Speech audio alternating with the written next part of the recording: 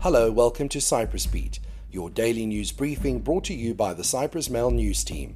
I'm Paul Lambus with the latest news from the island.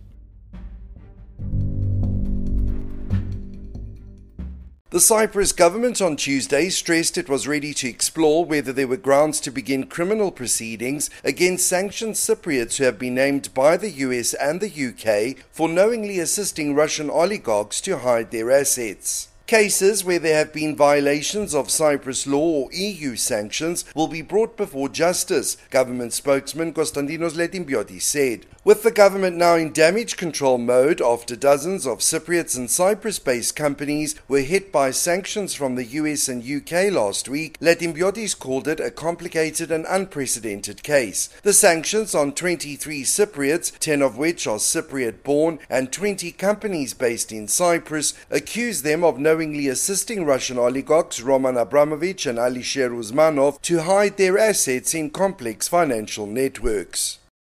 A 10-member Cypriot family remains safely in their home in Khartoum, the Foreign Ministry confirmed on Tuesday, as Sudan remains locked in turmoil. They are safe, which is why they obviously did not seek to communicate themselves, Foreign Ministry spokesman Theodoros Gotsis told the Cyprus news agency. What matters, he added, is that there is communication now. These people grew up in Khartoum and obviously know better than us the conditions and how to protect themselves. If something comes up, they know where to turn. Meanwhile, 6 families that live in the country are known to have travelled to Cyprus for Easter and are also safe.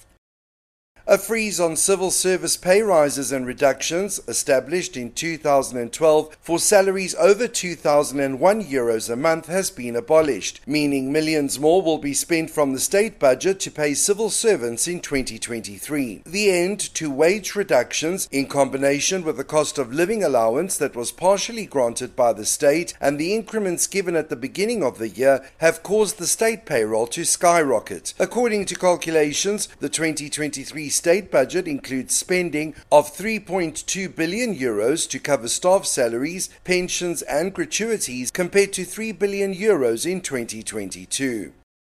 Greek and Turkish Cypriots have become more estranged since the spectacular collapse of talks in 2017, according to the latest Crisis Group report on Cyprus, which argues that small but meaningful steps can be taken to lay the groundwork for future developments. Prospects for the reunification of Cyprus have dimmed dramatically over the last 6 years. For its own sake and for the benefit of regional stability, Cyprus needs to pull out of the spiral in which it finds itself, the NGO and think tank warned. The wide-ranging report identified 7 key issues, including geopolitics and militarization, a widening split over sovereignty, Ankara's increasingly assertive role in the north, Varosha, challenges facing the technical committees, and grassroots distrust.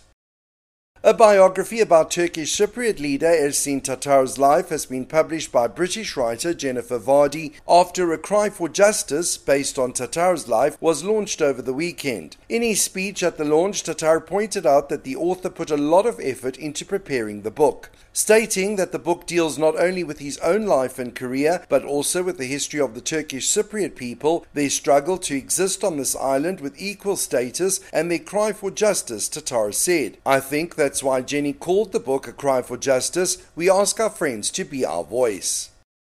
And finally, the North launched a new airline on Tuesday as Fly Kypris's maiden flight saw an Airbus A320 travel from Dimbu to Istanbul, with flights scheduled later for Iran, Kosovo, Azerbaijan and other destinations. The North's Bayrak broadcaster detailed that the first flight, named Champion Angels, commemorating the Turkish Cypriot youths who died in the Turkey earthquake, carried 84 passengers. The airline is expected to have 4 scheduled links per week, 2 to and from Istanbul, a return to Ankara and a return to Izmir. There will also be charter flights to other destinations, which in the first phase will include Baku, Tehran, Pristina and Amman.